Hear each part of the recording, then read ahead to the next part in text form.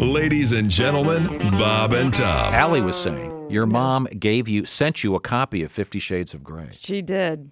Do you think it's a smart idea to have 50 Shades of Grey sitting there on the shelf? So there might be some certain expectations. I had a book on my shelf for a while, and I got it from a hotel that had a take a book, leave a book thing. Right. And it was called Sex Without Tears. Oh, my God. I know. I think that's much more of a red flag for any guy that was visiting my apartment. Are you sure it's not Sex Without Tears? It could be, yeah. Yes, that would be. He never misses a chance to imply he has a giant hog. I want everyone to know that.